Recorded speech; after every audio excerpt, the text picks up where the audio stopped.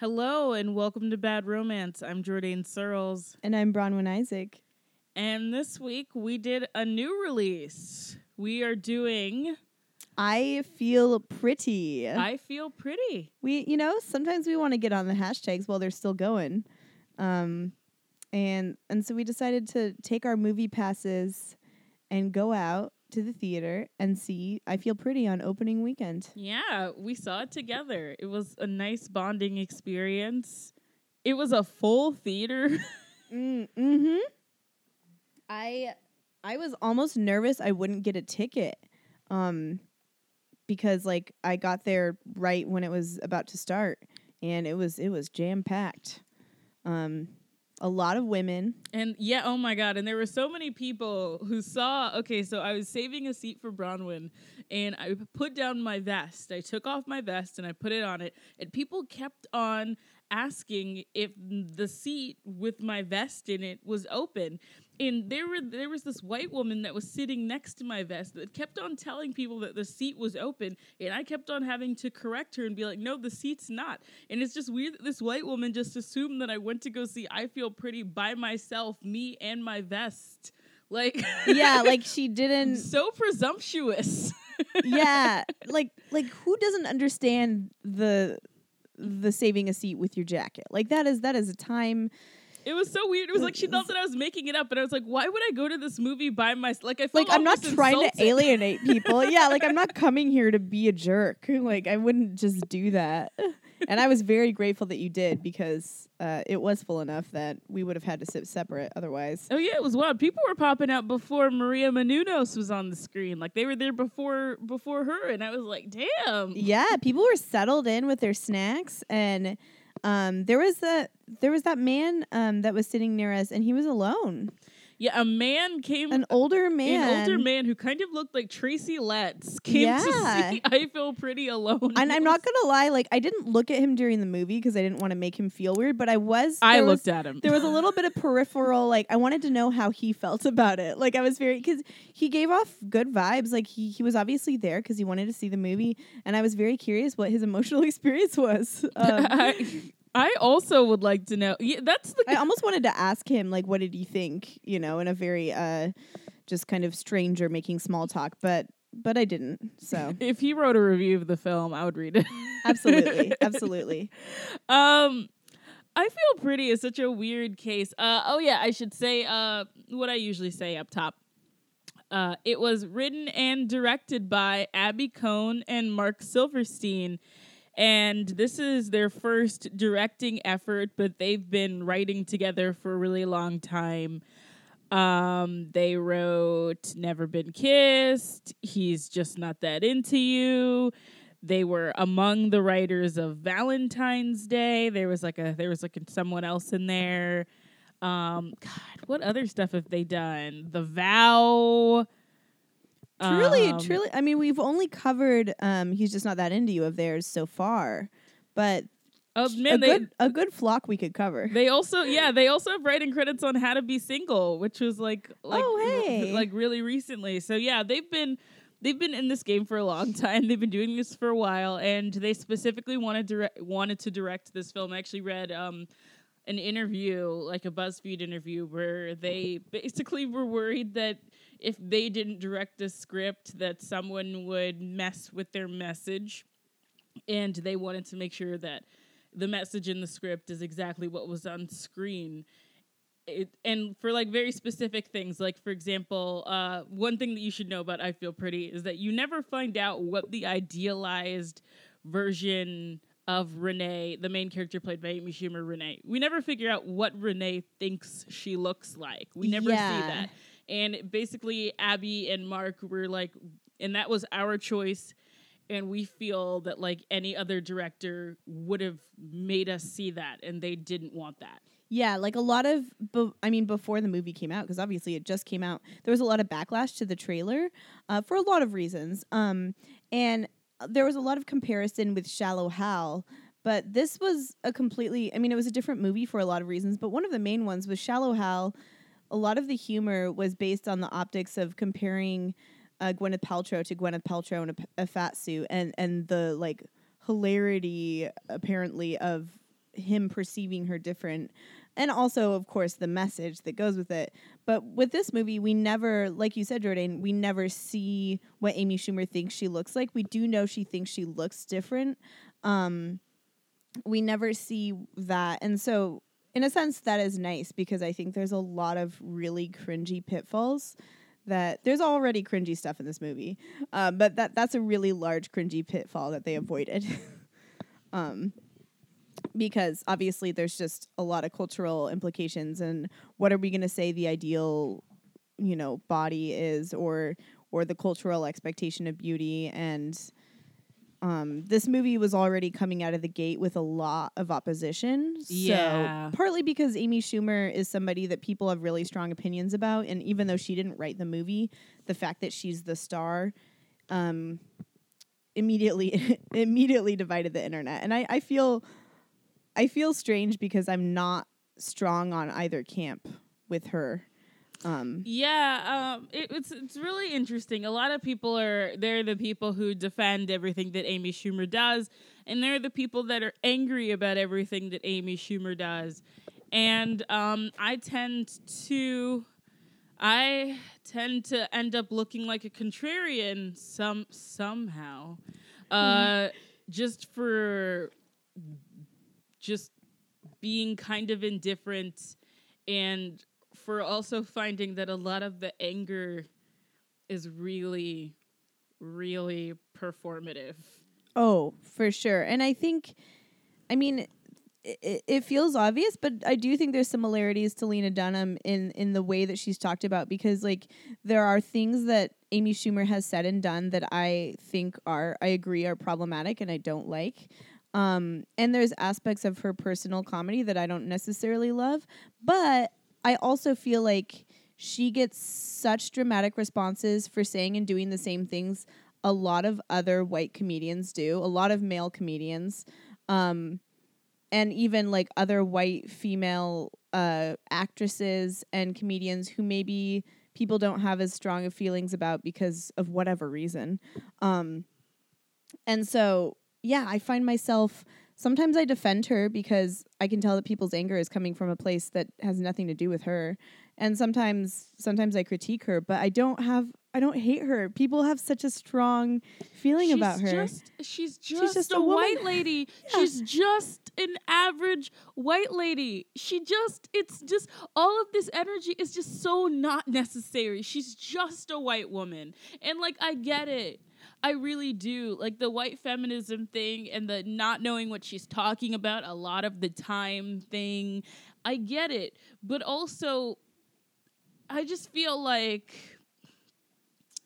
it's a really fun exercise for people sometimes to attack a person who makes mistakes that they don't make anymore and that they feel superior to because they don't make those mistakes anymore. But that they made pretty recently. There was very recently she did an interview or something where she quoted James Baldwin, and people have been joking about that online. And it's yes, it's funny that this white woman quoted James Baldwin. That's kind of hilarious.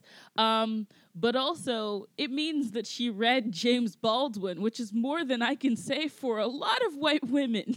Yeah. And if she was a white woman who was considered, more of, I don't even want to say woke because I feel like it's corny when white people say woke.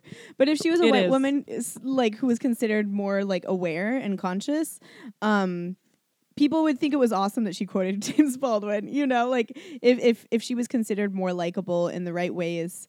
And again, I'm not defending the things that she's said or done that are problematic, but I do think it's interesting how the double standard, both gender-wise, but also just about likability applies to her. Yeah, because I think her quoting James Baldwin, if it was a different person, if Chrissy Teigen quoted James Baldwin, everyone would be like, yes, awesome. Oh my God, yeah. Chrissy Teigen can fart and people are excited. Yeah, I know that's a false equivalence for a multitude of reasons, but I think you understand what I'm saying. Yeah, it's very, and the thing is that I used to like her stand up a lot. I don't really like it that much anymore. I personally but it's not because I think that she's unfunny. I just grew out of it. And I also think that she kind of grew out of her own stand up, which is why she focuses on acting now. I think that the kind of shtick that she did kind of works for your 20s, and her transition to a woman in her 30s stand up hasn't been great. Yeah. And like most stand up comedians evolve. Like that's just like human beings, but particularly stand up. There's so many interviews with stand up comedians that I've read and watched where they say, "Oh yeah, that first album or that second album, you know, I don't agree with a lot of the things I said, or I don't like a lot of my jokes," and that's really normal. And so it's just interesting. I think there is this sense. It's hard to parse out all of the factors, but there is a sense with women that like women are not allowed to grow in front of people, in comedy particularly, because there's just so many barriers already. And then there's also on the other hand, there's the sense of the reckless white woman who like is like, what? I'm a woman. I'm funny. Like, I don't do bad things. Yeah. Yeah. I think, okay, so before seeing the movie, I was talking with one of my roommates about Amy Schumer in general, and we both were agreeing that she's a really good comedic actress. Yeah, I agree. And I think that her doing more acting is actually a really great move, because what I've liked her the most, and I liked a lot of the sketches on her show, which obviously were written by a team of writers, and overseen by her. But I love her acting in those. And I think I have a lot of feelings about this movie, but I think she does a really good job. I think she's a really good comedic actress. Oh yeah, I thought that she was the material is really the big issue, but the way that she approaches the material, the way that she works with it, the way that she delivers lines, her facial expressions, like she is bringing it in every scene. She throws herself into this movie. Yeah, exactly. And so I think, like, you were speaking to her career changing as, you know, she's a woman in her 30s. I hope that it continues in this direction of acting and leaning into that aspect of her skill set. Yeah. I think that's really where her charms are at. Charms. And like in this situation, like usually when we do this show, we have notes. I actually do have notes, but I took them during the movie and I took them in pen, and they are inscrutable. I remember I saw Jordan taking notes and I was like, wow, she's better than I am. I knew I was going to write things down when I got home. But she was like writing them down as they were happening. It was like in the theater. This was the raw note-taking experience. Yeah. And like my notes make sense to me. I should have transcribed them before we recorded, but I also am kind of glad that I didn't, because I don't want to be reading while we talk about this. I don't think. Oh yeah, absolutely. I don't think it's necessary for this. Yeah.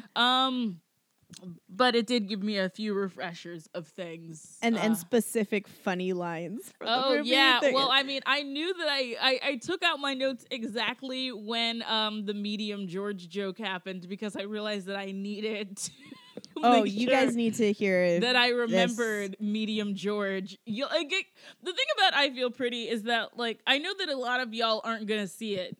And regardless of what we say and regardless of what you read, I know that a lot of y'all aren't going to see it, because a lot of y'all are in your feelings about Amy Schumer and you're in your feelings about the trailers, but there's some funny shit in that movie. Yeah, it's a funny... I'm going to say it. It's a funny movie. It's funny. I had a good time. It's a funny movie. I had a good time. I was not I mean, again, I have Movie Pass, so like it takes a lot for me to be mad that I saw a movie at this point, but I would have paid for that. Like, that was a fun movie experience. There's a lot of really great people in it. I mean, Rory Scovel, hilarious comedian, is in it. You know, there's a lot of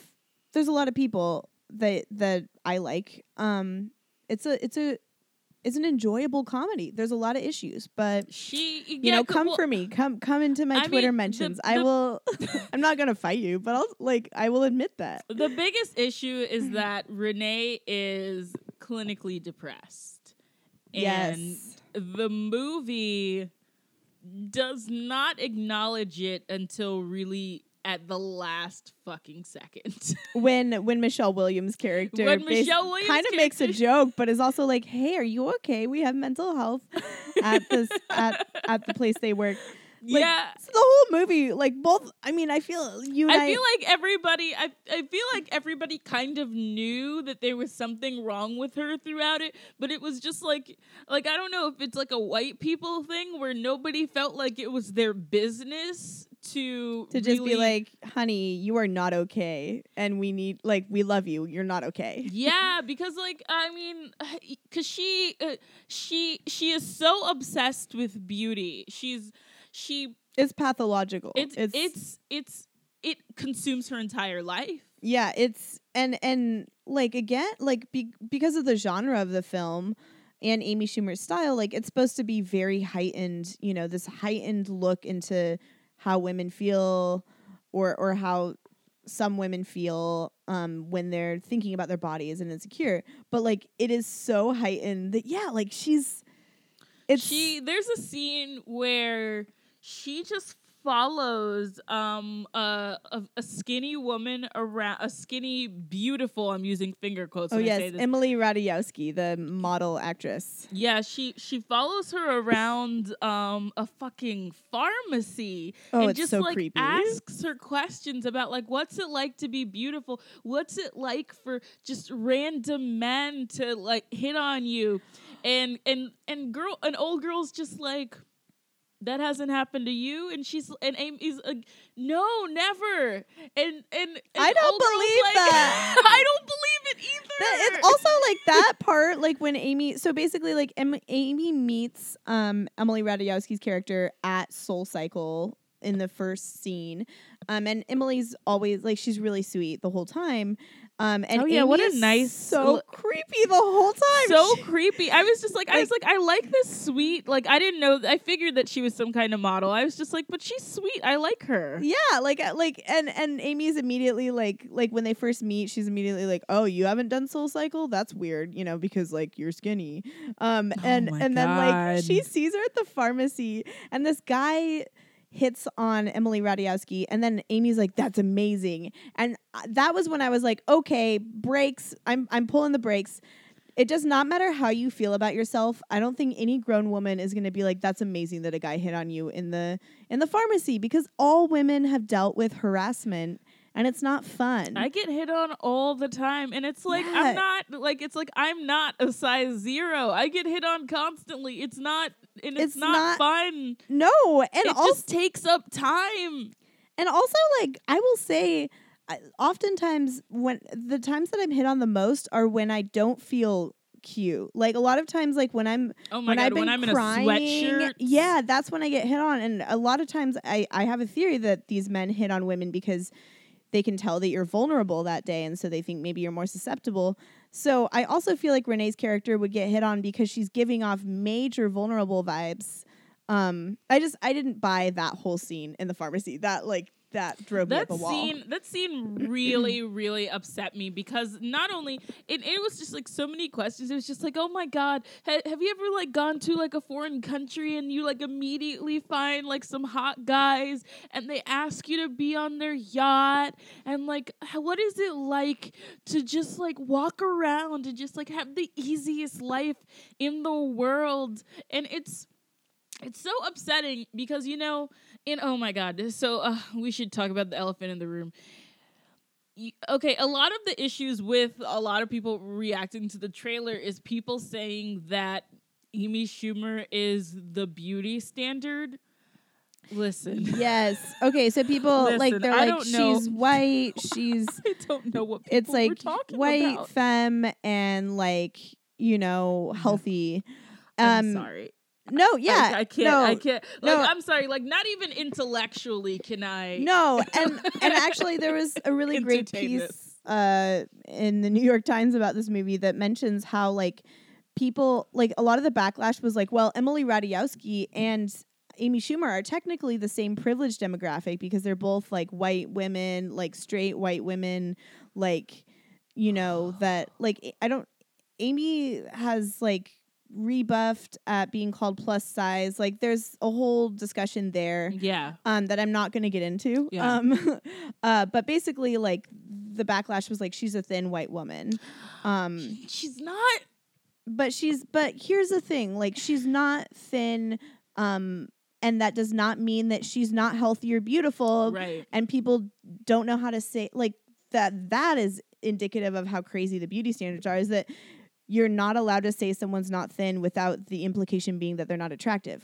Yeah, here's right? the thing. Like, I don't think that Amy Schumer is unattractive, but I'm also not going to call her thin. And I just think it's weird that we're doing this. Yeah, like it feels really disingenuous. Because it's just like, especially like watching the movie, like, you know, I was looking at, there were things that that her character was like anxious about that I was anxious about, like her arms. Like I'm also anxious about my arms. Like there are things that I saw on Amy as like Amy's character, which is Renee. I always say Renee. Yeah. There are things that I noticed in Renee that like I'm anxious about in myself, like my stomach, my arms, like stuff like that. And so it was super weird because like I'm like a size like 16, 18, depending on the clothes. In I Feel Pretty, Amy looks about like a 14 to me. Yeah. Yeah. Yeah. And so it's very weird that we're pretending like, and like we can talk about how sizing is bullshit because it is, but like for sure. In my mind, a 14 is an L. Like whether or not 14 should be a size large, in my opinion, it shouldn't be. Totally.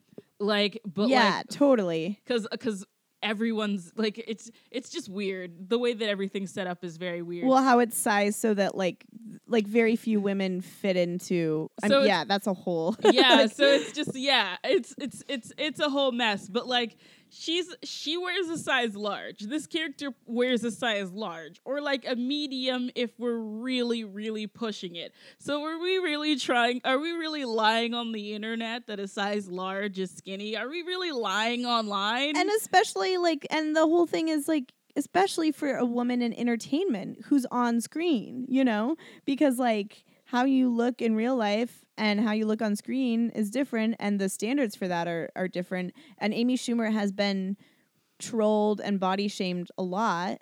Like some of the backlash to her is like this very misogynist, like we want her to be more like fuckable, essentially. Like that is some of the backlash to her. So it was weird that then there was this other backlash that was like, well, she shouldn't play that character because she is like the standard. And I'm like, this is not Gwyneth Paltrow playing, you know, like that, like, yeah, it's not, it's like it's she's really actually, it's really fucked up. Like honestly, just say that you don't like her. Yeah. Cause that's more honest than I think what people have been doing. Yeah. Like I agree. Like I'm like, y'all can't like make fun of how she looks and then the next minute say she can't be in this movie because she's too hot. Like you can't call pick her a reason you hate her. Yes, you can't call her a Cabbage Patch Kid and then say that she's too hot to star in this movie. Pick a lane. Yeah. Pick a it's just, what are we doing? Exactly. I'm tired of it. And it's like, it's not even me like caping for this woman. I don't know her. I don't know her from Adam. If I ran into Amy Schumer on the street, I probably wouldn't even recognize her. But like, what are we like? It's just like, we're not gonna be fighting on the internet just to fight. Like, yeah, like that's one thing that has bothered me in general about the conversation around her, but specifically around this movie is like, I'm like, yeah, like there's definitely things in the movie that are cringy or feel a little embarrassing, like as a grown woman to watch. Yeah. But those don't have to do with how Amy Schumer looks, and whether she's too hot or not, you know, like that. So I felt like she was actually really great for this role. She was really great for this role because she has the body that a lot of women have. Yeah, she's very familiar. She has I was looking at her arms the entire time. Like her looking at her arms was making me anxious about my arms the entire time. Yeah, like you don't actually get to see her body on television very much, which is actually really ridiculous considering how normal her body is. And that's the whole point of the movie. Like, it's one of them. That is the whole, and the problem is that it's that's also the thing. It's just like, it's so wild too that she just, like Amy Schumer, the person, is 36 years old. Let's put this into perspective. This character is a person in their mid-30s. Yes. That's running around chasing 20-year-olds, talking about what's it like to be hot. It's so strange. Oh, yeah. And this goes back to what we were saying. Like, her character, again, going on some assumptions, I assume that a lot of people listening probably won't see the movie, but I also know some of you will or maybe have.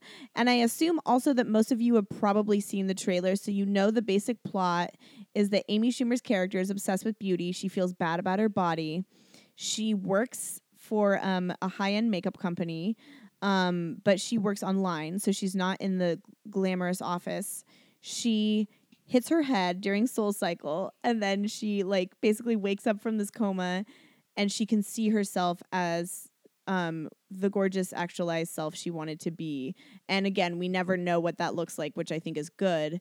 And before that though, she watches Big, which this woman, 36 years old, at the big age of 36, sipping red wine, watching Big during a thunderstorm, walks outside, goes to a fountain, throws a coin into the fountain and wishes for herself to be beautiful. Homegirl. Right? Like, I feel, here's my thing. Like, I'm at 36, even now, but I would just wish to be rich. Girl! You can just buy beauty and also buy a nice house and buy some friends. Girl, you live in an apartment by yourself. Yeah, I'm already too tired for that. I can't imagine in 10 years, that being my main aim, I'd be I wish for a vacation house. I wish for world peace. I want universal health care. What are we doing out here? I don't know. Sorry, I steamrolled you there, Jordan. I was just feeling really passionate. No. It's wild. Her behavior is wild. And the one thing in the theater that I kept on saying, so when she realizes that even before the whole Soul Cycle, I'm beautiful thing, she finds out that there's a receptionist job open at her company. She does the web stuff, and she is in a damp place with a man dude, and who's just kind of just a regular guy who just kind of wants to be left alone and doesn't want to talk at work. He wants to do his job and go home, which I honestly, one of the most relatable characters. Respect. He's just I'm tired, I don't care. And I was word.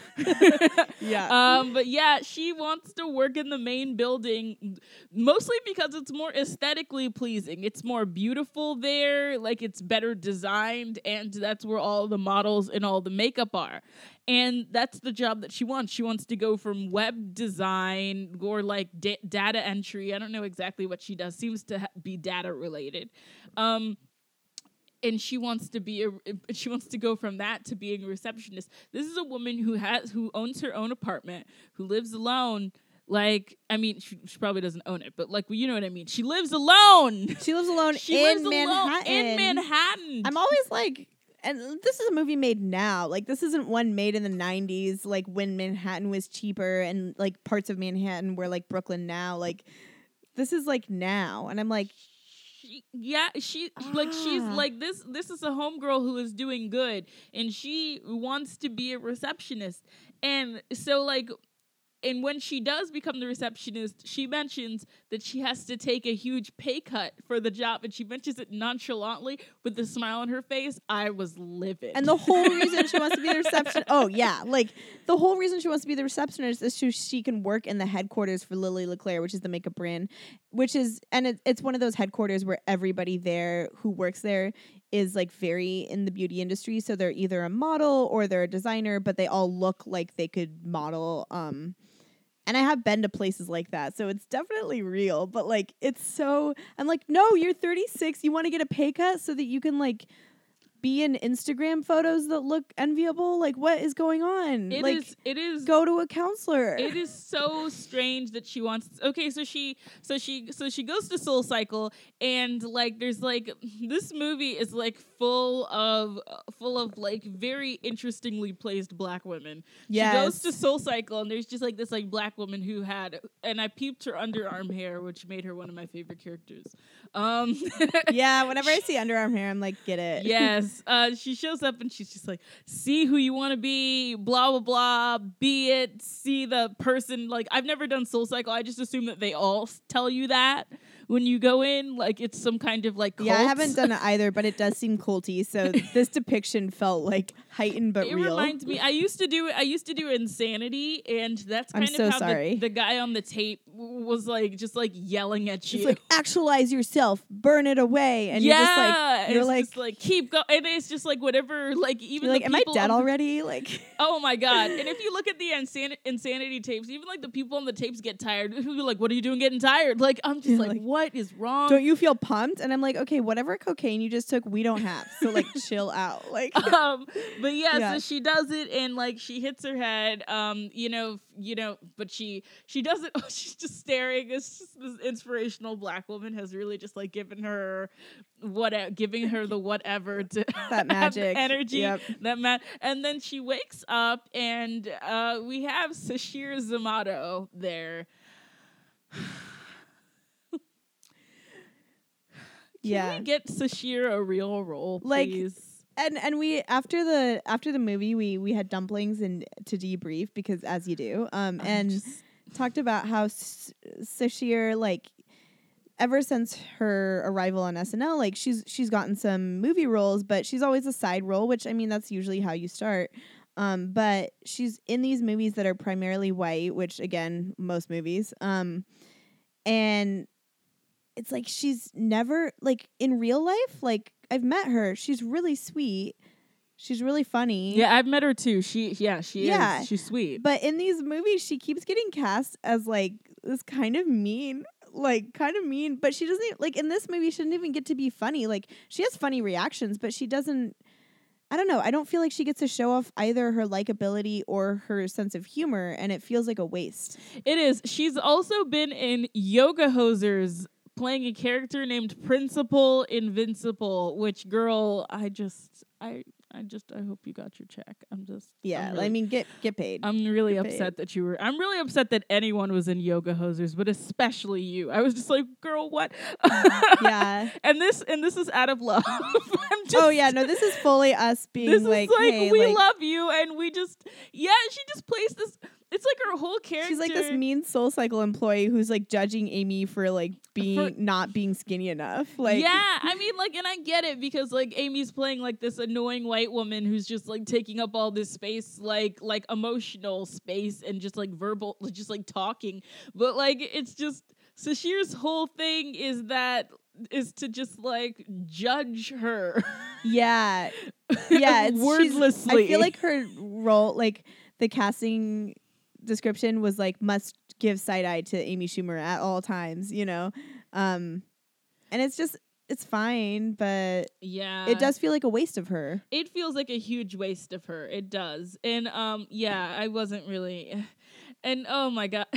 And since like it's also a movie about beauty standards, and so it's weird that it places, like, this movie constantly places black women as like basically giving Amy Schumer shit, and I'm like, okay, but in the real world, white women are giving people a lot of shit. Yeah, so, oh my god. Like, so when she interviews for this secretary job, it's like her, and it's like Michelle Williams and Naomi Campbell, and Naomi Campbell's whole role in the scene is to just is to just judge her. Yeah. Except like it's like different judging. It's like I'm amused, but I'm judging you. Yeah, like I love like Naomi Campbell's judging. Like I abided by a little more because it was like, okay, this is Naomi Campbell. Like, like so if anyone's gonna judge, like she has that right. But again, she's in this position where it's like Amy Schumer is this everyday white woman and this powerful black woman is like basically not letting her into the beauty kingdom. Yeah, it's very weird how like I mean, and I'm not saying that like black women can't be gatekeepers. They definitely can. It's just weird that it's how in this many movie. There are. Yeah, because Amy's world, like her friends circle is all white, like her love interest, like her world is white. So it's not like she's in a context where this would make sense. Yeah, you know what I mean? It's very weird. It's strange. But yeah, she does get the receptionist job, and and she gets the receptionist job, of course, and after she hits her great head. at it. Yeah, and she like at the interview scene, I think is really funny though, with her and Naomi Campbell, and Michelle Williams kills it in this movie. I was gonna wait to talk about Michelle Williams, but we can talk about her now. We can save her for later because she's amazing. Yeah, she knocks it out of the. I in fact, loved it. I told my sister to see this movie just for Michelle Williams. Like what a performance! Like I've always kind of been on the fence about Michelle Williams, and like I've just been like, do I like her? Do I not like her? I don't know. She shows up in Dawson's Creek. How do I feel about her? Do I like her more than Joey? Like I've always been like, I don't know. But this movie is what made me decide that I like her. Yeah, she brought it 100%. Like it's beautiful. She plays Avery LeClaire, and the makeup brand is Lily LeClaire, so it was founded by her grandma, and she is this, socialite. She has intense vocal fry. She wears dresses that look fashion but also have cats on them. Like it's just it's brilliant. And her character, like, she's not Devil Wears Prada. She's not Dragon Lady. She is really empathetic because she has a struggle because she feels that people think she's incompetent because of her voice. And her grandma's very much like, oh, you grew up with money. You don't know what, like, because her grandma didn't, I guess. So her grandma's like, you don't know what it's like to be a businesswoman. Her really. grandma is played by former model Lauren Hutton, by the way. Yeah. Yeah. Great casting. Yeah. And so her character is great because she loves Renee because Renee is so confident and excited, and they have a very cute friendship. It's so okay. It's so cute. It's so like, and one thing that this movie tries to do that I think is really adorable is just like it's talking about like different kinds of like insecurities. Like we'll get to Renee's boyfriend's insecurities a minute, but like Avery's insecurity is like not just like her voice, but just like this feeling that like she's incompetent, that like because so much has been given to her that she doesn't actually know what she's talking about, and that she doesn't like, it's like she gotten to a point where she just like has no confidence that she actually earned what she got. Yeah. And I just find that to be really fascinating. Yeah, I felt like it was really fascinating because you don't actually see that a lot in movies, and a lot of these movies that we cover are about really privileged people, but we don't get to see that complex side of it, the self-awareness. And Michelle Williams just delivered her character so well. Oh my God, you felt like she cared about her. I felt genuine tenderness between them. Yes. And the way like the Avery was very much like, oh, Renee, yes, you belong here. We want you. And Renee is just like so excited about the brand and so excited about a lot of the people working there are, they're trying to get to the next stage in the beauty world. And Renee's just so excited to be part of the club, which again is also sad. Like, yeah, it's sad. Yeah, because even Avery mentions, a lot of people would use this job as like a stepping stone, and Renee's like, no, I just want to be here, and I just want to help. Basically, like, I just want to be a receptionist, and I want hot people to like me, and I want to be like, one. Yeah, like it's very, and I can't. It's so hard to explain the voice that Michelle Williams. It's so specific. It's just like. I don't know. I worry that I would have to be. Can you do it? I don't know if I can. I'm afraid to try. Should I try? You should try. I'm afraid to try also. Okay, guys. She's like, this is Michelle Williams. She's like, Amy, so we wanted to hear your perspective on the line, how we make it more accessible to the poors. I heard that you were a poor and you know what people who shop at Target like. I mean, she does it like, but it sounds like she like sounds like a mouse, and like the whole plot is that she's basically trying to make a line that's less expensive to sell in Target because everything is $200 Sephora. Line. Yeah, they call it diffusion line, like $200 Sephora stuff. So they're trying to do $15 compacts or $8 eyeshadows, and it's just like Amy Schumer is just trying to explain what it's like to not be super rich and not super good at makeup, and Michelle Williams is just like, oh, that's very fascinating. Like Amy has to tell them that they need to put a brush in with the blush. Yeah, it's just like what? Yeah, because they're not selling brushes because they assume because people who have a lot of makeup usually have a bunch of brushes already. And I was like, well, that is real. Like a lot of high-end brands don't include brushes, which I think is angering. But it was just so, their relationship was really cute. Yeah. A lot of the relationships, like the thing about like I Feel Pretty is that like a lot of the relationship work is good. Her man, the one that she meets, God, what's his name Ethan. She meets Ethan like after she has had her transformation, and she's like feeling all confident, and she basically makes him take her number. Like she thinks that he's asking for it, but he's not actually. But then he just kind of takes it because he's just like, I think he's just like blindsided by the situation. He's also just like, when is this ever gonna happen? Like he has this kind of look on his face that just like, well, this doesn't happen every day, so yeah, like Ethan, aka Rory Scovel, like they're at the dry cleaners, and this is the day. It's either later in the day or the day after she's hit her head, so she has this newfound confidence because she, she's like, I'm beautiful now, and so yeah, she's explaining how the dry cleaning system works and that you take a number, and he's like, oh, what's yours? And then she's like, oh, you're trying to get my number, and he's like, what? And that's how they meet. And then she calls him 2 days later, and she's like, I know you're probably shy and intimidated and you think I'm too good for you, but let's go out tonight. And that's how they and she does, again, I think this is where like Amy's comedic acting abilities, and then Rory Scovel just as a comedic presence, and also just as he did a really good job feeling like a believable and tender dude. Oh yeah, he was such a sweet boy, and like I didn't know who this comedian was. I don't know who every comedian is, but he's from South Carolina, which made me endeared him to me because that's my area. You were like, oh, Southern boy. Yeah, and like one that's like not terrible and not toxic. What? Yeah, like how? Totally.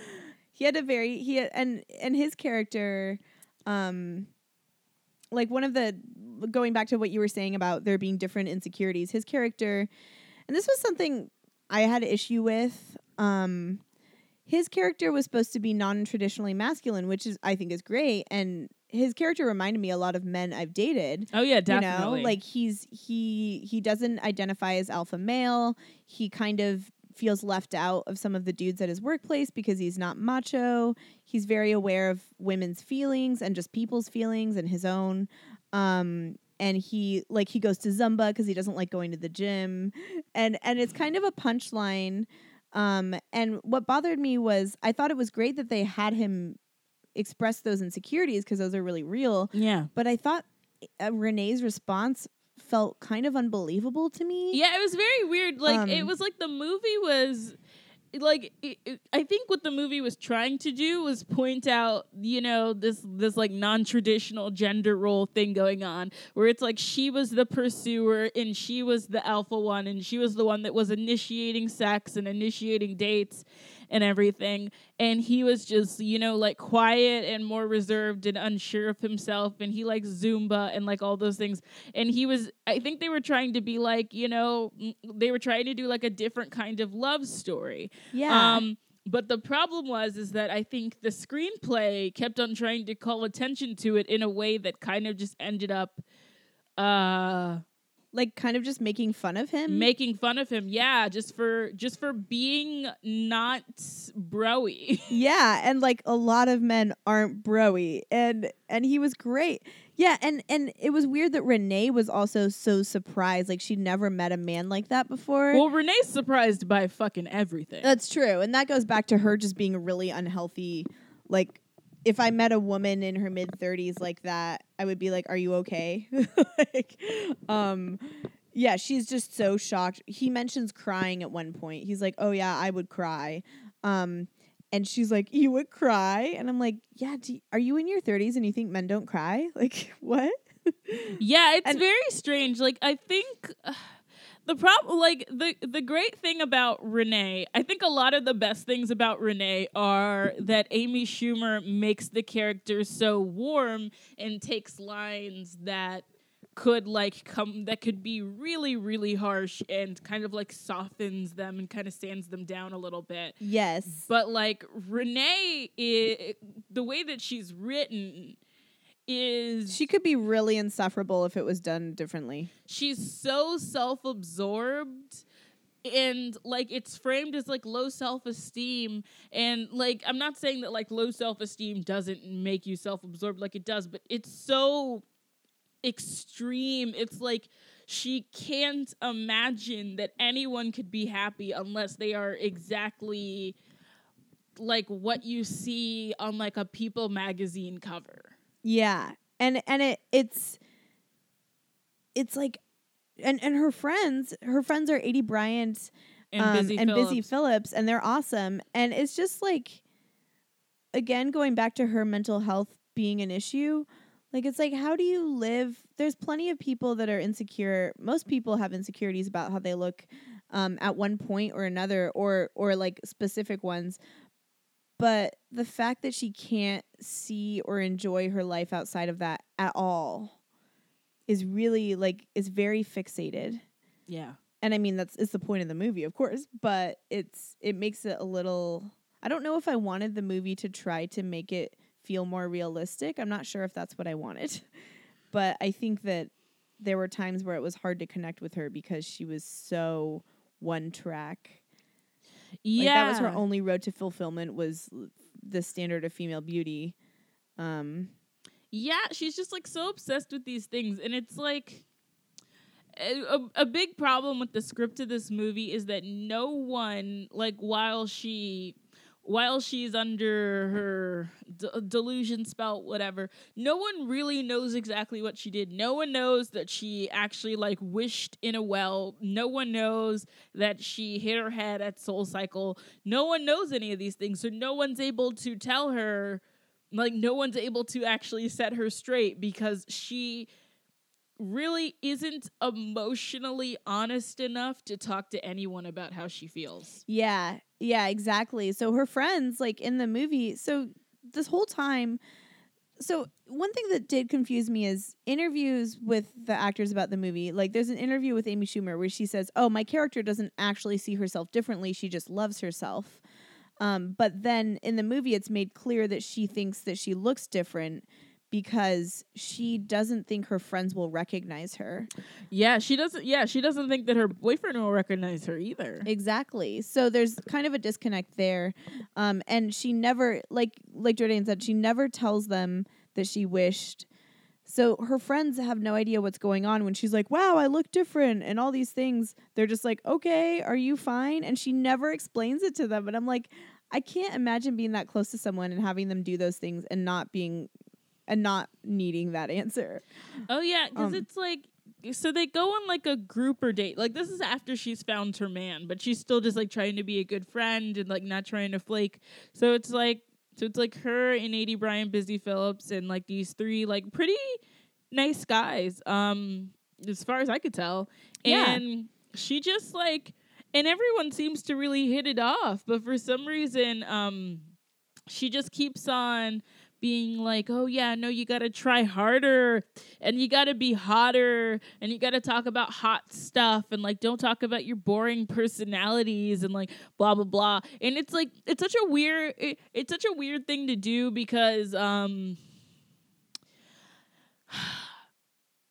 don't think that her hitting her head, I don't think that she turns shallow necessarily. I felt like the transition of her just being really confident to becoming shallow was kind of jarring and also doesn't make sense because most of the time when she's using her confidence to have conversations with people that end up being pretty like heartfelt and thoughtful and sweet. Yeah, like it, and the whole point is supposed to be that she finds her confidence and then realizes that confidence is the key to a lot of things. So it is weird when she takes this toxic turn where she's like snobby and other people need to be as hot as her and like right. Because like none of the models I'm calling them models. None of the because I don't know what else to call them. None of the like really pretty people that she hangs out with are really actually mean to anyone. Yeah, no, they just like she doesn't hang out with any mean people. No, they just like have like access to spaces because of their job, but also because of their looks and like probably money and status in New York, etc. But yeah, they just have things. That's pretty much it. Yeah, like it's weird because I'm just like, where did she learn this behavior from? Yeah, if not from it's weird. It does feel like it's like they needed it's like she got turn, her confidence, but then her insecurity came back in like manifested itself in this superiority complex. It's very, and then she treats her friends like garbage on this date because she's like, oh, like, because she's assuming that the men are more into her than them and doing all these and like saying embarrassing things about her friends. And meanwhile, the dudes are totally into her friends. Yeah. Like, and actually, once she goes, like, once she goes away, like, they just date. Yeah, exactly. Like Aidy Bryant is like talking about how she likes to knit, and this guy's like, "Oh, that's awesome!" Oh my god, yeah, it's so cute. Yeah, and he has like a scarf, and she's just like owning it. It's great. Oh my god, can we just talk about how great Aidy Bryant is? I love her. Yeah, she's just like, I like her a lot. And I read something about like her maybe getting like a TV show soon, and I'm just like, finally. Oh, because she pops up at the end of Girls. Did you watch Girls all the way to the end? Not to the end, no. Should I spoil it for you? Yeah, you could go for it. Okay, so she pops up at the end of Girls. She's like Shoshana's like really, really positive and bubbly boss, and like eventually she just kind of sticks around. It's like a weird character that just like won't leave, and you're just like, why won't she leave? Is it just because it's Aidy Bryant and we don't want to get rid of her? And I think that's it. But in the end, she ends up with Ray. Yeah. Aidy Bryant and Ray, like they go, like the character, they go on like a really like sweet date and they just end up together. It's really interesting because it's like Ray kind of just like wakes up sometime during the last season and realizes that he's like tired of like fucking 20-year-olds and being a creep. And then he just like meets Aidy Bryant, who's just like nice and like fun to talk to and is not someone that he's like constantly trying to like, you know how older guys are like constantly trying to like teach you things? Yes. Like it's like he can't do that with her because they're the she's same actually age. Like, yeah, she's actually a grown woman who like has her own things that she knows about. Yeah. Yeah, and they just end up together. And I was just like, yes. Yeah, you were like, finally. It was great. I was so happy. I was just like, please don't have this show end and he's just like following around Marnie or Shoshana or something. I'm gonna die. It's like such a breath. And I feel it is. I love that Aidy Bryant's character and Busy Phillips, like they're both fine. Like they like themselves, you know? And they even call out Renee at one point. They're like, because Renee has a meltdown and she's just like, I just wanted to be beautiful and like blah blah blah, and I'm sorry I treated you guys like this. And Busy Phillips is like, that is so sad that you just wanted that beauty was so important. Yeah. And 80's like, we love you. We don't care what you look like. Also, like, you know, we think you look great. Like, we like ourselves. Like, and I just feel like they're a great contrast to her because it's so much of the movie is Renee kind of chasing after these models who are like, you know, happy with themselves. But I love how we're just calling them models by default because we don't know what they are. Because otherwise we say pretty people, and then there's this whole discussion. But a lot of the women are models, like in the movie. They actually are like models in their jobs. So yeah, and they're playing models in the movie. They're like models for Lily Leclerc. But it is awkward to just be like models, like women. You know, they are people. Like yeah. Yeah, but y'all know. Yeah, it's just okay. So I guess we're gonna have to talk about the way that this movie. I hate this. I hate that we have to talk about this. The way that this movie portrays skinny women.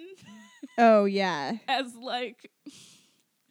It being like shocking that they have interior lives. Oh my gosh, yeah. Like, and going back to like Emily Ratajkowski, like Amy's obsession with her or Renee's obsession with her. Oh my god, it's and so Emily, intense. like the whole time, Emily's really sweet. She's like not snobby, like, and like.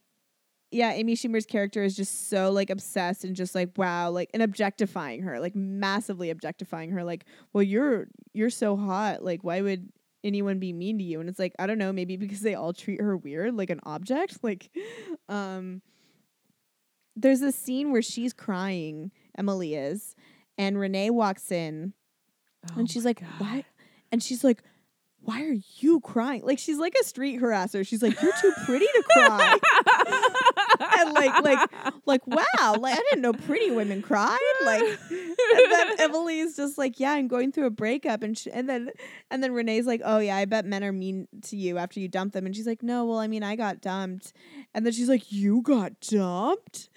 And like Emily's like, yeah, you know, because I'm a real person. Like I'm a real person, and he couldn't handle that. And it, you know, of course, it's basically referencing the fact that she gets objectified, and people don't want to actually deal with her as a human being. They just want to look at her, and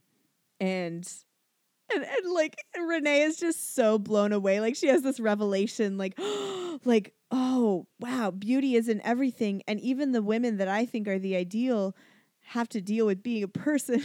I'm just like no. I could. That was like a scene that was embarrassing for me. Like it was and just embarrassing to watch. Yeah, it's like it's so weird how she. Okay, so this movie kind of just like has this whole very much like there are regular women and there are models. Yeah. Thing. And the way that it tries to position itself is so strange because, like,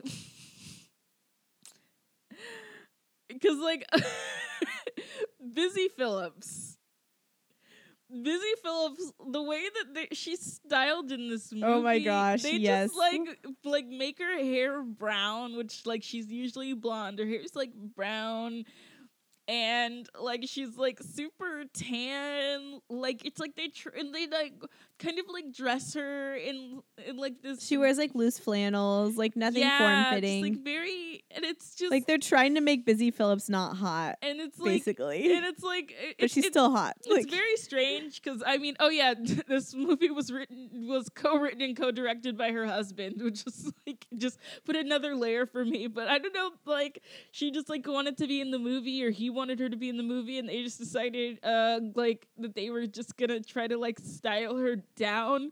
But this weird idea that just like Busy Phillips is just like so average looking is oh, absolutely. I was like, okay, I'm tapped out. Like I've seen her. Like I've seen her. Like yeah, like she's a stunner. And like yeah, it was so obvious that they tried to style her down. It was almost comical, like it was like oversized t-shirts, you know, like yeah, it was so strange. It was. And I mean, she's like, her acting, like, she does play like down to earth women, like, Yeah. you know, like, she's good at, like, so her character made sense in that sense. Like, she totally was like the friend, but it was funny that she was supposed to be like this totally average woman, and then there's models. It's really funny. I just kept on looking at her, just being like, what? Yeah, like, actually, okay, sure. Like, and I'm like trying to think of an equivalent, like, but I'm. Oh yeah, and also I think she's like best friends with Michelle Williams. I think Busy Phillip and Michelle Williams are best friends. They are? Yeah. When? I think they've been best friends for a long time. Oh, in real life. Yeah. Oh my gosh. Okay. Yeah, that's cool. That makes sense. I thought you meant in the movie, and I was like, did I just have a stroke and like miss I all? think they're best friends in real life. Like, this is very much like a. Oh, I could see. Oh, this is totally like a friend movie. Yeah, it's like very much just like a like people who like really like each other getting together making a movie, and you can feel that watching it. You can feel that like people had a lot of other. fun, and I think everybody really like believed in the movie, which feels corny to say, but like you could tell that everybody's like happy to be there. Yeah, I mean the thing about this movie is mostly just that it's like really naive. Like it just comes like it's a little bit reductive in the way that it has this grown woman. Like if it was a teenager, if Renee was a teenager, it would feel more believable, like a young girl going through puberty who feels that way. But like a 30-something woman who's, I mean, I know there are women who are that fixated. Yeah. But it does feel a bit reductive. Yeah, it's very weird. It's just like almost everyone in this movie is in their 30s. Like Aidy Bryant is exactly 30, so she's like on the younger spectrum here. And like Emily Ratajkowski, like she's the youngest at like 26. But like everyone else is like in their 30s or like close to 40s. And so like it's so strange because it's just like it's weird that she's going through this journey now. And I think it's also just because the writers are in that age bracket. So I think that they're writing for their age bracket. Like, yeah, absolutely. So I think that that's what's happening. But yeah, it's really weird that this is something that she has to learn now. And it's just, it's a film that kind of posits that, that all you need is confidence. And that beauty standards are a construct, which they are, but they're a more pervasive construct than this movie wants to act like they are. Yes, because like on one hand, I do agree. Like confidence is a big deal, and like, and how you attract people on a romantic level, but also just like as friends and career wise, confidence does so much. But it is also acting like the walls of the beauty world and the patriarchal ideals that hold women back and make things harder for women will disappear if you're confident, and that's just not true. And that is condescending to women because like it puts an onus on us, and I don't think the movie's trying to do that, but I think the movie's just trying to be empowering, you know, and trying and I think it's sweet in that sense. But the reality is it's not women's responsibility to just be confident, and then beauty standards and like patriarchal oppression is going to disappear and we're just like going to be fine. Or racial oppression, which this movie does not talk about at all. Oh yeah, like this movie does not address the white supremacy of beauty standards and whitewashing and any of that, which is why like the way it positions some of the black women is like extra strange. Well, we talked about this a little bit over Dumplings, where I think that a lot of like white women are intimidated by black women in a way that like has nothing to do with us, and are like overly concerned with how we feel about them, how we feel about how they look, and are constantly comparing themselves to black women in a way that like we don't do the other way around. It's like we're not as worried about it. And Amy Schumer and like some other prominent white women are like seem to be like fixated on black women in a way that's kind of unsettling. Yeah, totally. Because a lot of it just like comes from this idea that like we're just like these magical creatures that like don't have anything going on, and that like things aren't hard for us.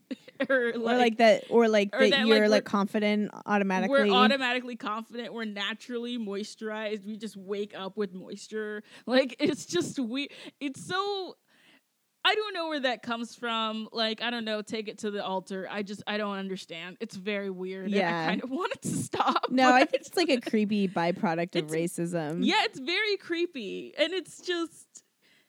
It's like a fetishy thing that's like not sexual, but like kind of in the same neighborhood. Yeah, and it's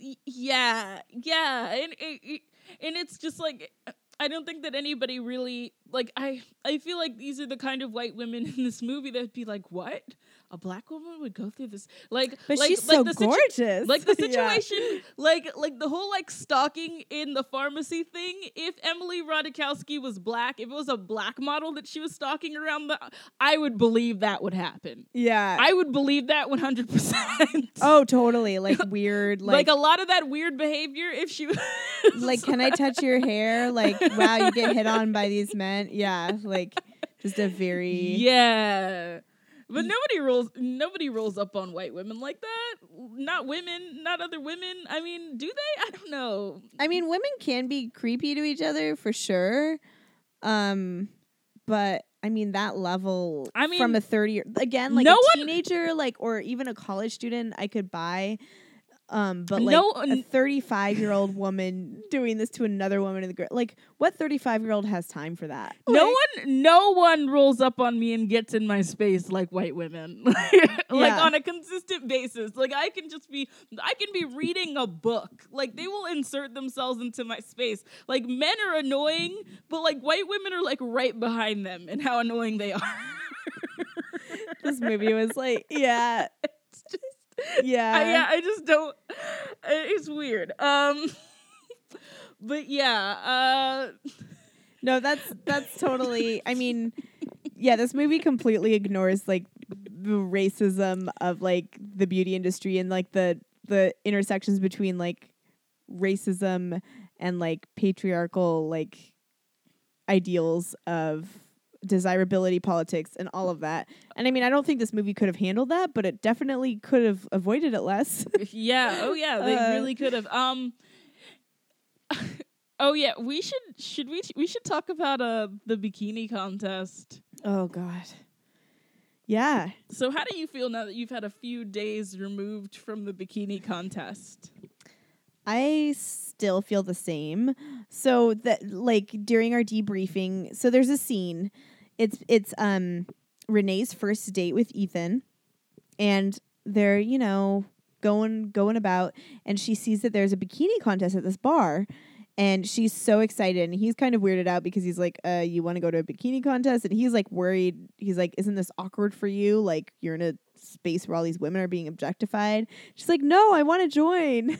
And then he's nervous for her because all the other women in the bikini contest seem like maybe they've done this before. Like, again, it's kind of this model dichotomy. I don't know how else to say it shorthand. Yeah. So she enters herself in the bikini contest. And she ends up killing it because she like is hilarious and she makes jokes and she dances and disarms the whole bar and they're like into it. But of course someone else ends up winning. But someone else ends up winning. But like essentially, Dave Attell says a lot of dumb shit. But the one thing he does say that's not dumb is that it's political. She's like my niece, which actually like makes sense. So Dave Attell like pops in. He's like there, which is great. I love him, and he's just like tells Ethan, he's like Renee's not in the scene, and he's like, you got a cool woman there. Like, my niece won, but your woman was like the star. Like, she was great. Yeah, you know, that's the woman that you want, you know, someone that can, you know, make it out of a knife fight. That's someone that you'd want to sit next to on a plane. And I'm just sitting there just like I know what kind of woman that you're talking about, and she's not that. Yeah. He's just like, because like, when she gets on stage, he's like, "Are you interviewing for the barback position?" Yeah, it's weird also because like in this scene, it's like they read her as like really tough and like working class in a sense, and her whole character is very like middle class, upper middle class, sheltered. Like her biggest worry is that she's not pretty enough. You know, like she's not worried about her apartment. I'm like, she does not seem like tough at all. She seems the opposite. Yeah, she does not. Yeah, it so seems it's very weird. They're like, oh, she's not skinny, so she must be tough. Yeah, it's like, very what? strange. Like it's like I'm surprised that he didn't call her sturdy, which like I feel feel like that was so implied. Oh yeah, that was so implied. Okay, so like everyone's like a size 0, 1 to 2, I think, and she's really like the only one that's really not, and she just like rolls up and she doesn't even really have a bikini, but she kind of like makes like a makeshift one, and then she tells jokes that are funny. Like she's really fun. Like she's funny. Like she does a whole stand-up act, which I felt like was a really good move. It's like she knew her strengths. She knew her strengths. She did it, and she dances, and like I mean, aside from the fact that she's a white girl and so it was white girl dancing, I didn't think it was half bad. Yeah, she was having a time. She was confident. She had a good time, and like she looked nice. She looked confident. She was. I just like the bikini scene. Like I knew it was just a device, it was supposed to especially establish her bond. That was a trailer. That was for the trailer. Exactly. And Ethan was of course really smitten because she was so confident and she had so much fun. So he's like, "Wow, you're really fun." He was scared at first because he thought that everybody was going to be mean to her, which I thought was actually kind of sweet that he was like, it wasn't like a "you couldn't do this." It was definitely like a this is not really this is not a very skeezy objectifying thing, and you're not going to have fun. This isn't like a nurturing environment for you. Yeah, this was not a body positive bar. Right. Yeah. And then she really goes, she puts her finger in this guy's mouth, a random guy's mouth. Like she was like, oh yeah, she's owning it. She was,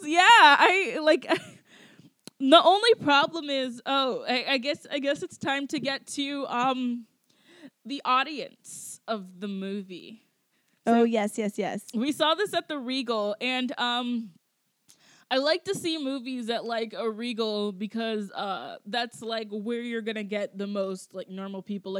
AMC's are also everywhere, but AMC tickets are actually more expensive than Regal tickets. So I feel like if I want to get a good sampling of just okay, where the mom's at, where the grandma's at, where the family's at, I'm gonna see them at the Regal. How are people responding? Because those are the most affordable tickets in the city for some reason. Exactly. For the big movies anyway. Some of the indie theaters have cheaper tickets, but then they're also harder to get to, and people a lot of not people don't know about them, but they're less obvious. Right. So. Exactly. So we go, and we've had a few weird experiences. I think we mentioned when we saw Flower that people were fat shaming the main dude, and that was annoying. But I mean that's what you're going to get when you're And I saw, and I compared it when I left. It kind of reminded me of my experience with I Love Dogs, where I saw I Love Dogs, and a lot of my issues with the film are kind of how it was positioned, and a lot of the laughs were just a Japanese person is on screen, a Japanese person is speaking Japanese. A lot of the laughs were just related to Japanese people existing and being on screen, which was a problem. Yeah, there was this kind of reflexive giggle at anything perceived as otherness. So it's oh, this person's fat. We don't see that on movies. Yeah, there's a Japanese person. And that's how I feel Pretty was. Whenever Amy... whenever this character Renee was super confident about her body, or getting naked, or that bar scene where she was doing the whole dancing routine for the contest, it was just a lot of people just laughing because it's funny that she's doing it in the first place. Yeah, no, they were laughing because it was like, yeah, it was definitely like, oh, like, wow, she's doing it and it's obviously not sexy. It's like absurd because, you know, whatever, she weighs more than these other women. So like, whereas you know that if another woman was doing it, they'd be like, wow, this is like a really sexy scene. And I mean, part of it is like Renee is hamming it up. Like she's making jokes. Like it's supposed to be a funny scene, but the times that people laughed were uncomfortable. Yeah, it was so, I mean, and it was like, it wasn't even like, it almost felt like they were laughing because of like what they've been told culturally is to be okay. Like, so there's sure. So there's a scene where she like strips naked for Ethan, and like people are laughing, and it's just like, are you laughing because you've never seen a person of this size naked? Because I doubt that. Just like looking out into the audience. If we did like a sampling of just looking at the body types in the audience, I feel like people looked closer to Renee. Yeah, they look closer to Renee than Emily Ratajkowski. So it's just very strange that like people are, it's like laughing at themselves almost. Yeah, that's what it felt like. It's like almost a self, I don't want to go so far as to say self-hatred, but it's like you're just not used to seeing yourself on screen. Like, I mean, obviously there's tons of white women on screen, but you're not used to seeing this very normal body type on screen. So people are just like reflexively like, oh, well, this is weird. Yeah, and it was sad, and it was kind of sad because I will say this, like, I Feel Pretty is like very flawed in terms of its ideology and stuff like that. The best thing about I Feel Pretty is the love story. Yeah. And there's really not enough of it. And it's really sweet. It's really honest. Like, oh my God. And the scene where her connection with Ethan is palpable. Like, they feel like a couple that makes sense. Yeah. They balance each other. Yeah, they look good together. They do. They make sense. Like, it seems like I can feel the chemistry. I can feel the attraction. When she's not making fun of him, they talk to each other like human beings. Yeah, they do. They're tender. And like, oh my God, and the scene, so the scene when they have sex is like probably like one of my favorite scenes in the movie, because it's just like he keeps his shirt on, which I kind of wish like she like commented on that, like all the shit that she comments about. I wish she'd commented on that so that we could talk about it. But yeah, it's symbolic enough. He keeps his shirt on, and he keeps on trying to turn off the light. She keeps on trying to turn it back on, and he just is just like he's just like, oh, I didn't know that you wanted to see me, and he's like.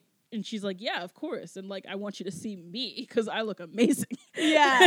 Which I also loved. I thought I loved there are these moments of her confidence that are like just really refreshing. Yeah. Like some of them, like there are definitely scenes where she's like an asshole, but there are some scenes where I'm just like, get it, bitch. Yeah. Like, where she's like, yeah, I look great. And I'm like, yeah, own it. Like work it. Like, oh my God. When she's writing him and looking in the mirror at the same time, girl. Oh my gosh. And he's like, are you looking in the mirror? And she's like, yeah. And he's like, that's so hot. And I was like, accurate. I feel like that's what would happen. And like, I have done that before, and it's great. Have you done it? It's great. I haven't looked in the mirror while I was having sex. Oh my, you should.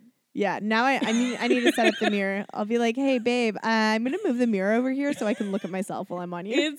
It's fucking awesome. Yeah. Yeah, it was just like, yeah, I mean, there were some scenes where I just felt like, yeah, she's being a bad bitch. Like, yeah, like she's owning it. Like that's cool. There were those scenes, like, and I felt like those scenes, I was like, this is the, empowering aim is like, yes, but then, yeah, their chemistry in bed was just great. It felt very realistic too. And again, in that they tried to kind of gender reverse because they made her more aggressive sexually. Yeah, I loved that. And his attraction to her is very much about the fact that she's confident, and just about the fact that she's not apologizing for who she is. Yeah. So then, of course, when she finally, eventually she realizes that she doesn't look different, and that she, it was all in her head, and then she has to have that come to Jesus moment. And then she realizes that he just liked her for who she is the whole time. It's interesting because most of the movies we cover I mean, this is technically a rom-com, but it's really not about him and it's really not about them. That's just a byproduct of her confidence and her relationship with beauty. So like my critiques really don't have to do with the actual romance. It's like the romance really is actually good. Yeah, it's just the way the movie tackles beauty and tackles a grown woman's relationship with it. And I wish there were more movies about this that were done like even more nuanced. Yeah. It's a very like. It's hard. It's a hard thing to broach. It is, and this is really like a hard movie to talk. Like I didn't know that it would be so hard to talk about because like I knew that I wasn't gonna have a bunch of negative things to say. I kind of knew that before I watched it, just because like I knew that they were trying to do something good. Exactly. And just the intention of trying to do something good can go so far with me because so much media is cynical. Yes, and this wasn't a cynical movie, and I didn't want to go into it cynical. I wanted to experience it and then see how I actually felt and not just like kick back because I felt like I needed to, because I felt like it was the, I don't know, like I like politically I would be somehow a sellout if I didn't hate Amy Schumer in this movie. Yeah, and it's just like, I say this, I've said this online a few times. I don't know if I've said it on this podcast before. Your media consumption is not your activism. Your politics do not live or die by which movies you see and which movies you like, for the most part. I mean, there are some exceptions, but like... Sure, yeah, like where you're putting your money. But this is like not... It's not trying to hurt anybody. No. It's just naive. Like, yeah, that's really the biggest problem is it's naive and therefore there's like reductive and somewhat some parts that frustrate me. And but I'll tell you what, I'd watch this again before I'd watch Trainwreck again. Yeah, me too. Yeah, because I mean, like, because it was a delightful watch. Yeah, and I didn't feel like it was, like, punishing her the entire time. Yeah. Like, I mean, it's definitely just, like, I mean, I think it's been a long time before we've had a character that's just, like, la-di-da-di-da, like, kind of like SpongeBob-y, like, but a woman. Like, I feel like it's been a minute. Yeah, and she is very SpongeBob-y. Like, because I guess, like, Anna Faris kind of was like that. And, I mean, she's... You saw those Overboard trailers, right? No. Oh yeah. What? No. Anna Faris is doing an Overboard remake. Oh no. I did not know that. Comes out like soon. And I'm thinking that we probably need to I think see we it. should definitely see that. I love Anna Faris. Like I feel like if there's something like I don't know if people thought when we announced that we were going to do this episode that we were going to be talking shit, but I knew that we weren't. I didn't want to say we both knew that we were. I feel like we both knew that, but we didn't want to blow up our own spots.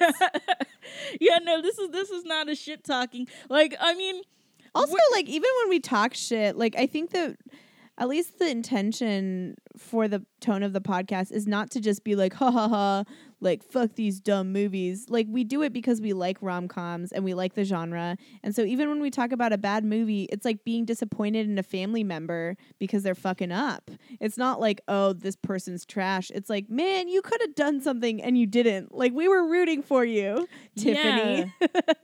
And it's just like, yeah. So, I mean, a lot of my issues with this movie is just, the things that I have with, like, a lot of media made by well-meaning white people. It doesn't really think about race very much. It doesn't really, tackle sizes like above a large very well at all. Oh, yeah, no, for sure. Or at all. Yeah, it doesn't tackle like ability or ableism or like... It doesn't tackle all the things that people want from their media. Homophobia. All the things. Yeah, it doesn't, like transphobia. I mean, the beauty industry is so murky. There's so much. Yeah, there's so much to talk about in terms of the beauty industry and I just think it's more helpful in terms of this to be like, this was an attempt. This was a sweet attempt that's like, it's not perfect, but like it's perfectly enjoyable to watch. And there's a lot of heart there. And there was a lot of like you know, they were really trying to make women feel good. Yes. That's what they were really trying to do. And honestly, so much media makes women feel bad. So I feel like that makes me on the side of this movie automatically a little more than I might be otherwise. And this movie has one of just like the nicest and like most realistic love interests I've ever seen. Like what just like a straight up good guy. Like no issues with this dude. I have no qualms. And he feels really like he was familiar, you know, like I was like, yeah, that I've dated that guy. Like he's just sweet, like what a and he's sweetie. real. Yeah. Because usually I can find something to talk shit about in terms of dudes, and I just can't. There's just nothing. Because it was actually like a real connection. And of course there was that other love interest, but like who cares about him? We don't actually need to talk about him. Oh no, we don't even need it. Yeah, we've already. Who cares? Yeah. So I mean, in short, it's better than Shallow Hal. Yeah, definitely. Like the comparisons to Shallow Hal. Stop disrespecting this movie like that. Like Shallow Hal could have tackled misogyny without making women's bodies the punchline. But I won't even go into that. It's better like go see it. Like whatever. And if you don't want to see it, that's totally fine. Because it's still a movie with problems. But it's surprisingly nice. It's surprisingly nice, and it's mostly harmless. Like it's mostly the problems with it are harmless and apply to a lot of media. Yeah. So, and I can't wait to see Amy with some better screenplays. Like I realized, this is like her big release, and Snatched like from what I heard just had like a really bad screenplay. I think with a good screenplay, I just feel like she's good. And like this screenplay has a lot of issues. The screenplay is definitely the worst part of this movie. Oh, for sure. But the actor, like Michelle Williams, Amy, like Rory Scovel, like they but everybody elevates this screenplay. Yeah. A so lot. if there was a good script, I think Amy Schumer as a comedic actress, like great. So I'm gonna keep watching her stuff because I think that this is where I like her. Is in movies. Yeah, I like her in movies. So I hope you guys have a fabulous day and that you feel pretty, whatever that means to you. Yeah. I really do hope you feel pretty. You don't need to hit your head on a SoulCycle bike. You can just definitely don't do that. I don't know, do whatever you need to do. Yeah, do whatever you need to do. I'm Bronwyn. I'm Jordan. And like us, subscribe, share, tell us how you feel, tell us other movies you want us to cover, and we'll keep this dialogue going. Yeah. Bye. Bye.